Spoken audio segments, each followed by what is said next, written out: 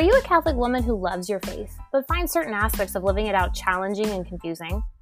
Are you a Catholic wife striving for a healthy, holy marriage and sex life, but don't know where to turn for straightforward, faithful, nitty-gritty answers to some of your deep and delicate questions? Are you a Catholic mom who's tired of the compare and despair game we all fall victim to on social media, and are just in need of some solidarity as you discover your own unique motherhood? Are you tired of the sunshine and rainbows pitch and want to lean into the both and of the mess that happens when the truths of our faith get lived in a fallen world? Well, if that's where you find yourself, you're in the right place. Hi, I'm Emily Frazee, your host of the Total Wine Podcast. I'm here to dig deep and tackle topics that we are all curious about, but maybe too afraid to ask. I'll answer it all with honesty and humor, because living the faithful life can make you either laugh or cry, and well, laughing burns more calories. Welcome to the show.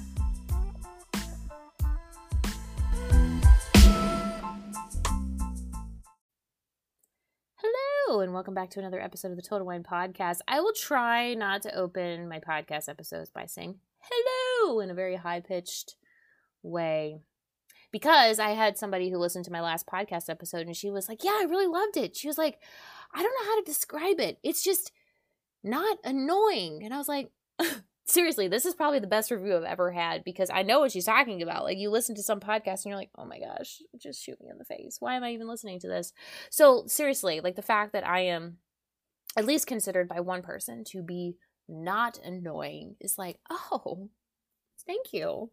This is like, that really brightened my day. But I do want to talk about last podcast episode real quick, because, okay, listen, first of all, I am a one-woman show. I am not paid for this podcast. I, thus far, do not acquire money from this podcast. So this is like, I do everything with this podcast in the most free way possible. So far, it's working.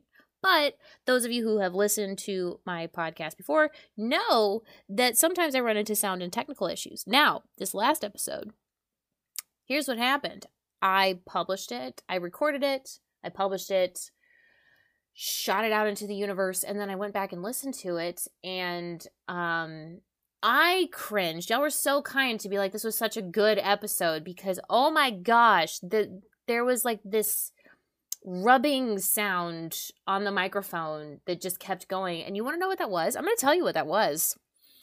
That was my wet hair rubbing on the microphone of my headphones. Okay. The content of this podcast, I can promise you, is always going to be stellar. The sound quality, not so much. And, you know, that is on the horizon, hopefully someday, to actually be able to invest in like a whole setup. Like, I had this dream of like owning like a big computer and like a sound recording thing. Y'all should see my setup. One of these days I should take a picture and post it and just be like, look at this absolute swag setup. So fabulous. Anyway, so thank you all for listening to that, because I went back and listened to it and I was like, well, I can't take it down and re-record it, because first of all, plenty of people have listened to it. And second of all, I can't re-record it. It'll be something totally different. It is what it is, and we're rolling with it. We are rolling with the imperfection, which I'm pretty sure, like, in my first episode, I was like, that's kind of how this is going to go. So thank you for being along for the ride. Thank you for looking past the sound issues and into the what I'm actually saying. And I will try to do my very best. Next time I will listen to the podcast episode, and if it does have those types of sound issues for as long as I had them, I'm scrapping the sucker and I'm starting over. As painful as that is, I have scrapped plenty of episodes. There are plenty of episodes I have recorded that have never seen the light of day. And I'm going to make that commitment now that I will actually listen before publishing.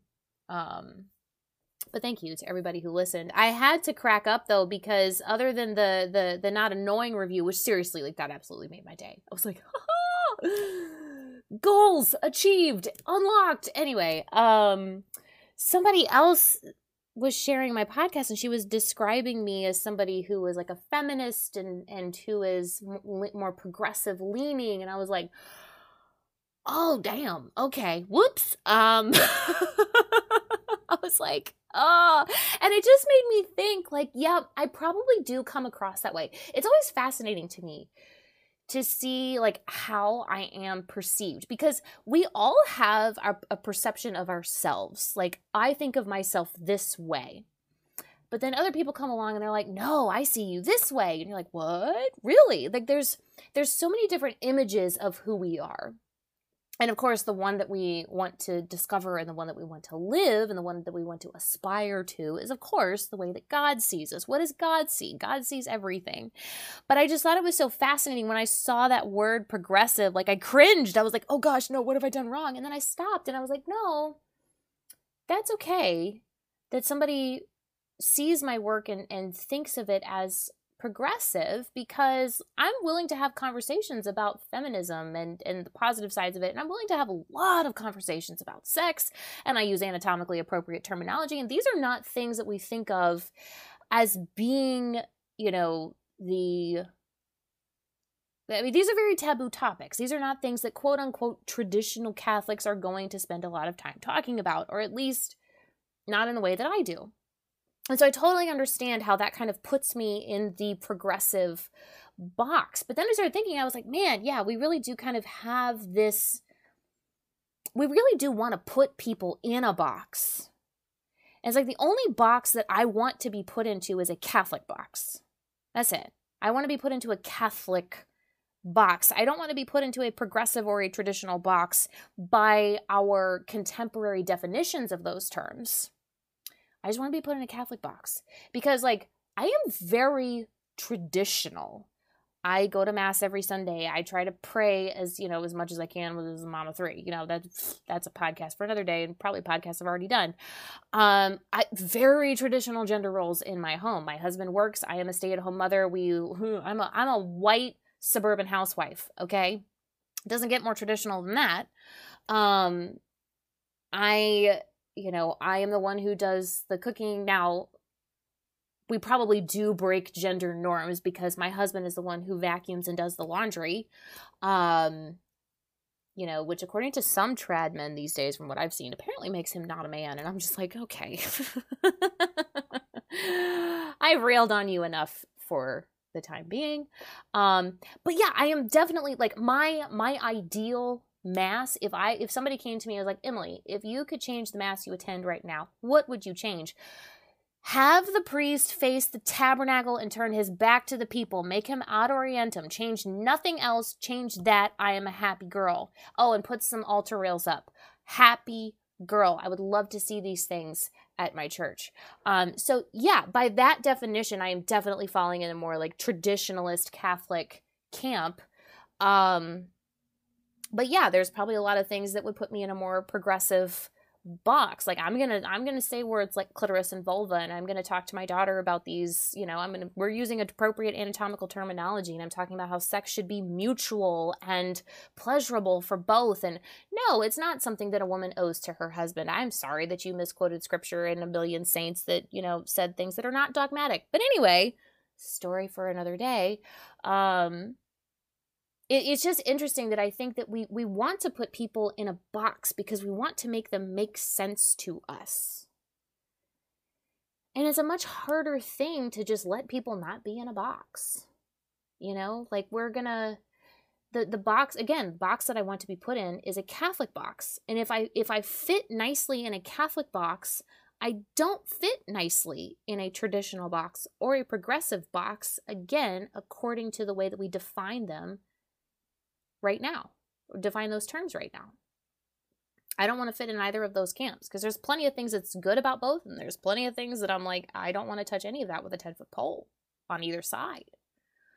Anyway, but it was just interesting, and so I just wanted to start with, just kind of an inane conversation about boxes to segue into the actual conversation that I want to have about cussing. Yay! Here we go. This was actually a podcast that was requested before Christmas. Somebody dropped a question in my Q box. I was like, oh, I would love to do a podcast episode about this because this is something that I really struggle with language. And here's going to be my challenge to myself. I think I already said damn Okay, so I've already said one cuss word. But I'm going to try to limit the profanity in a podcast about profanity. So this is a challenge to myself, and I'm going to see how many ways I can not cuss but describe what I'm talking about. Okay, this is my linguistic challenge. So I did a little bit of research, and I found an article on Catholic Answers that I was like, this feels a little bit hardline scrupulous. So then I listened to a YouTube video that Father Mike Schmitz did and kind of took these things in. So what I'm going to give you is my opinion. It is in no way, shape, or form dogmatic. And really what I want to have a conversation about is the fact that apparently, according to the responses to the thing that I posted in my stories, this is something of interest to a lot of people because this is something that a lot of us struggle with.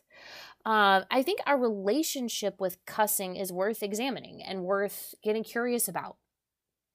So for me, for example, I started cussing in college, like sailor mouth on steroids cussing. And if you look at the context in which it happened, I was in architecture school. I decided that I was no longer going to go to church because I didn't have time to go to church. I needed to invest every single second I had into architecture school in order to be a good student.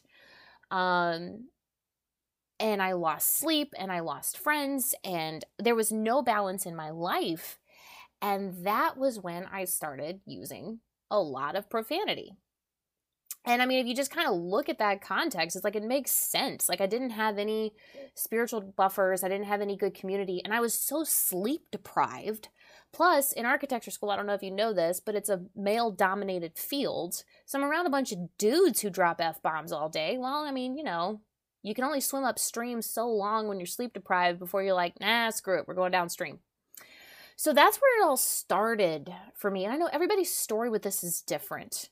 But I think it's important that if we have a habit of using cuss words, that we first of all stop and get curious about, how did I get started?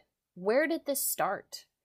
And if I'm honest, the reason why it is so hard for me to break this habit is because cussing actually, or just being willing to use language, kind of like it lets people's defenses down. Again, it's like one of those things where like people try to put me in a box and this breaks me out of that box. I'm sitting here in like these, what's the name of this jeweler? Like not David Burton, knockoff pearl earrings that are hand-me-downs from my grandmother, inherited from my grandmother. And, yeah, I love to cook and eat on fine china, but like I still drop F-bombs and I drink scotch. Like these are the things that just kind of like shake up your opinion of me. It's like, oh, I can't stick her in this box.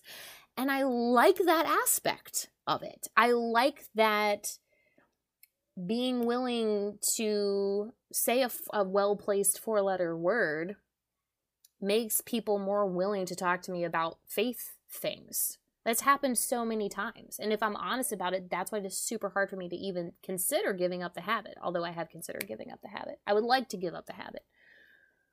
But it's a habit. I want to circle back because in both the Catholic Answers article that I read and the Father Mike Schmitz video that I watched, there was a distinction made between profanity, like, your classic 4-letter words, and cursing someone and taking the Lord's name in vain. So basically they were kind of putting all these under the same umbrella, but obviously there's a distinction between the three. Using profanity is not going to be as big of a deal as actually like cursing someone, like calling somebody an SOB, right? Or referring to somebody as an SOB, because now you have the added issue of, you're speaking disparagingly and maybe even gossiping about somebody with your speech. So there's that issue. And then obviously taking the Lord's name in vain, never okay for any reason.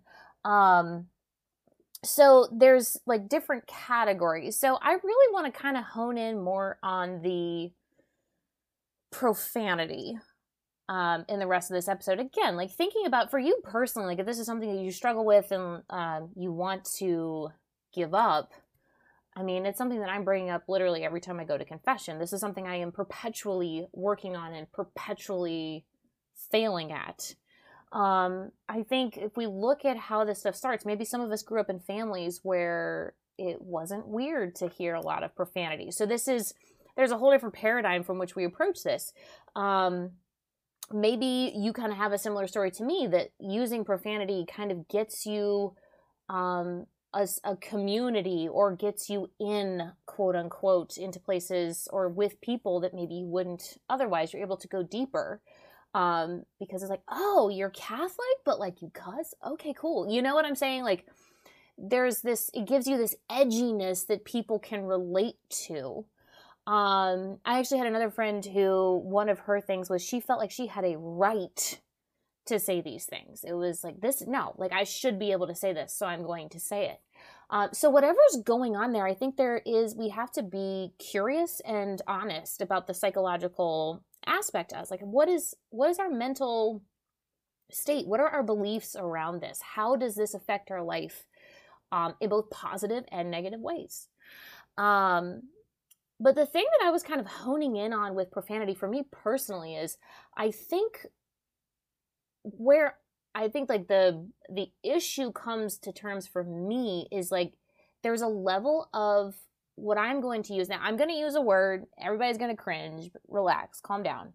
It's immodesty of speech. I know. Everybody just like puked up a little in their throat. I'm sorry. Okay, so let's drill down on what I'm talking about here. I even admitted that I enjoy dropping some profanity here and there because people can't put me into a box. It gives me like some edge, some relatability, that type of thing. If I'm honest, a lot of the context in which I'm using that are very prideful. It's like, oh, yeah, look at me. I'm like, yeah, you wanted to put me in that box, but you couldn't. Yes, it's going back to high school. It's about being cool. Okay? It's like, I guess back in the 50s, it was smoking cigarettes. Now it's Catholics who cuss. That's basically the version. And that's really what I have to be careful about is what do I mean with it by saying immodesty of speech? Well, okay, so let's think about what this word modesty actually means. Now, I know everybody's like, it means you got to cover your collarbone or no, 2 finger widths below your collarbone and don't show your knees. Okay, yes, I know that that's how some people define it. And we love them because God loves them. But that's not what I'm talking about. Modesty is about a total holistic disposition that is first and foremost an interior disposition that recognizes both my own intrinsic dignity as somebody made in the image and likeness of God and the intrinsic dignity of every single person I encounter. Modesty is about establishing healthy relationships in a lot of ways. Really, like if you really drill down on it, it's about tempering behaviors and speech and dress in such a way that you are approachable.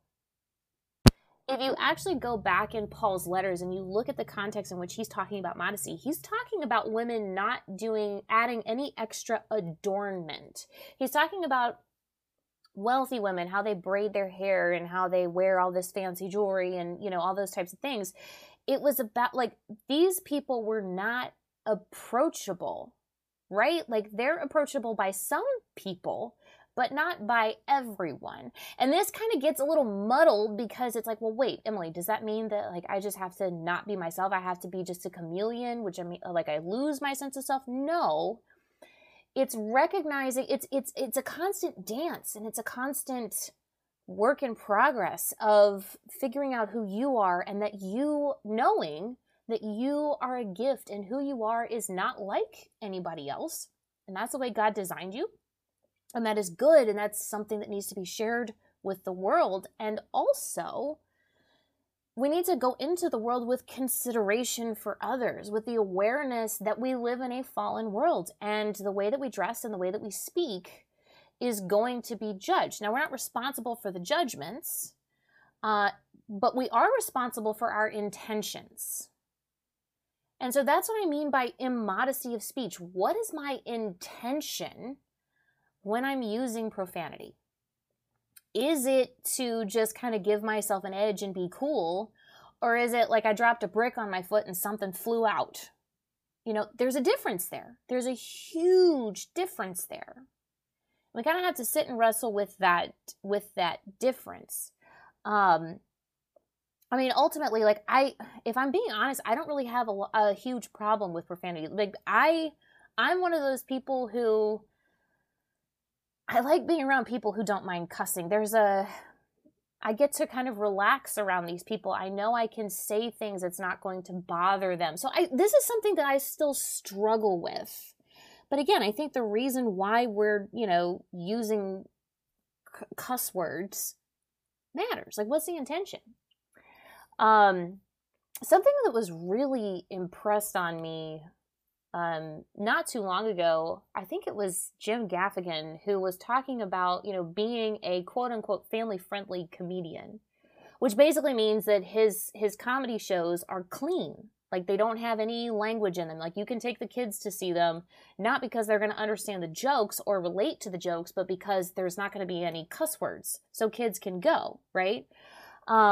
Which, by the way, was another really good point that Father Mike Schmitz brought up. It's like, it matters, like, who you're dropping this language in front of. If you're dropping it in front of little ears, like, that's not okay, right? And this kind of comes back to what I'm talking about with, like, modesty of speech, that consideration for others. But Jim Gaffigan talked about being a quote-unquote family-friendly comic, and he was like, it's actually a lot harder to write an entire comedy show without language in it, without any profanity. And I started thinking, I was like, wow. He was like, you have to know so many more words if you're not going to cuss in your show. And it just really shifted the perspective on me. Like, yeah, at the end of the day, sometimes profanity is just lazy language. It's lazy speech. And, I watched a show by Cat Williams for like maybe 5 seconds, and literally every other word was an F-bomb. It's like, that's extremely lazy speech. Like, yeah, he's funny, he's hilarious, but every other word is an F-bomb, and it's like, okay, at a certain point, it's like talking to a valley girl whose every other word is like. It's equally as annoying. There's other words in the English language. Let's use them. Words are fun. Words are cool. I wrote a Substack article, like, finally, after months of not writing, I wrote a Substack article, and I was like, you know what? I'm just going to let myself have fun. And I'm going to use words that, like, am I going over the top with this? Yes, but I'm going to do it anyway because words are fun, and I'm going to sound super snooty. I don't even care. I'm just going to allow myself to have fun. And I pulled out words like cacophony and anathema, and I was like, ooh, this is so much. Words are fun to me. And I think I just had so much more respect for comedians who don't use language in their shows, even though there's also that element of when you watch comedy shows where there is no language, there is a level of like, oh, is it because you're Christian and you're snooty about it and you're going to look down on me if I do cuss? Maybe that's an element of this too, is that if we're around somebody who doesn't use any language, we feel judged. And so there's part of, again, this kind of comes back to what I was talking about with there being some relatability in, dropping some language here and there. But yeah, I don't really have like a grand big conclusion. I just think that this is something that if this is a habit that you have a hard time controlling, definitely worth some self-examination.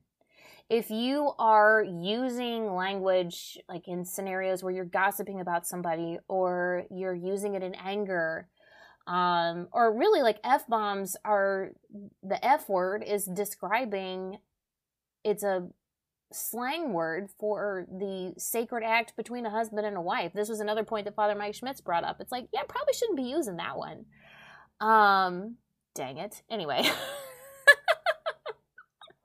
probably shouldn't be using that one because it's making something very sacred, very profane.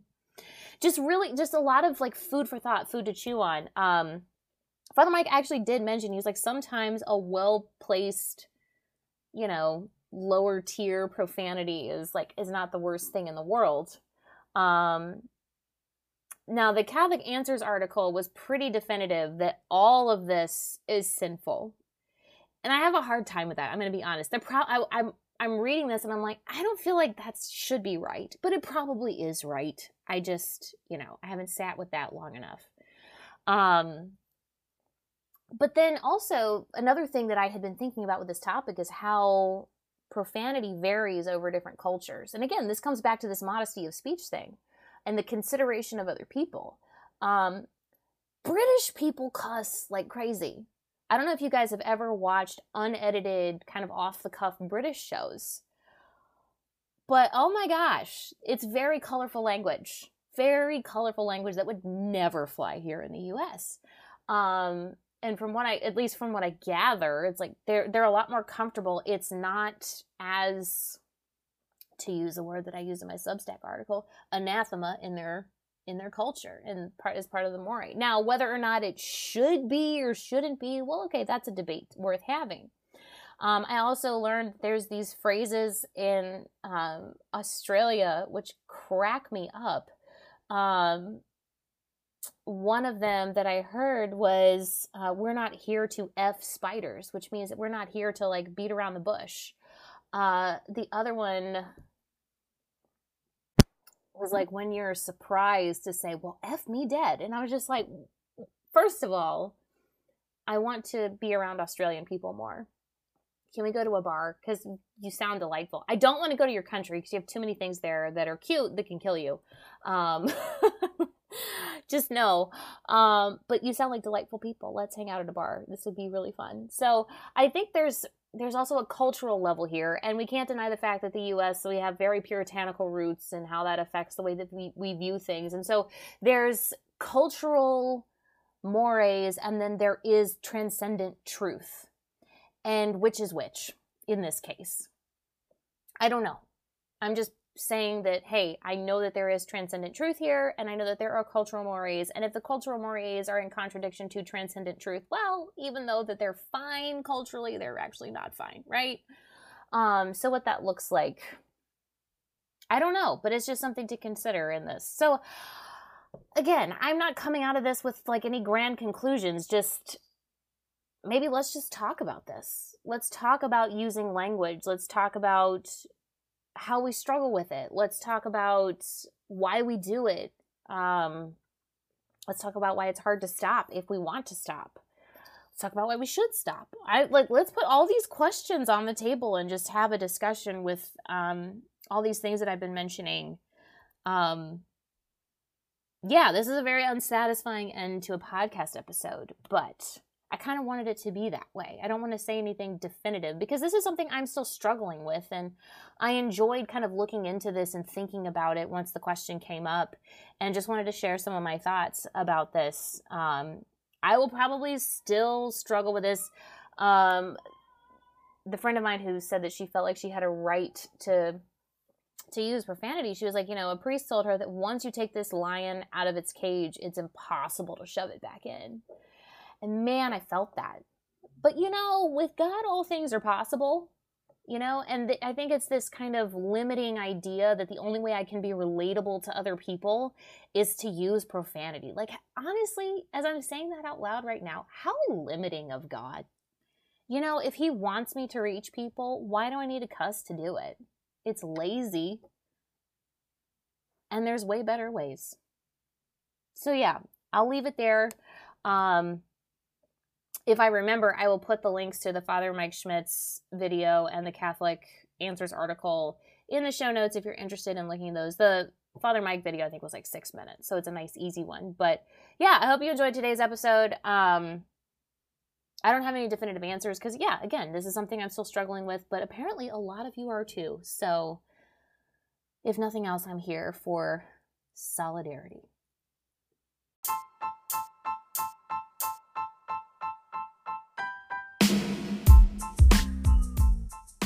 Thanks so much for listening to today's episode. I hope it brightened your day and that you laughed as much as you learned. If you're enjoying the show and want more people to learn about what I share here, please leave a review and even share with a friend. I hope you'll join me again soon. Until then.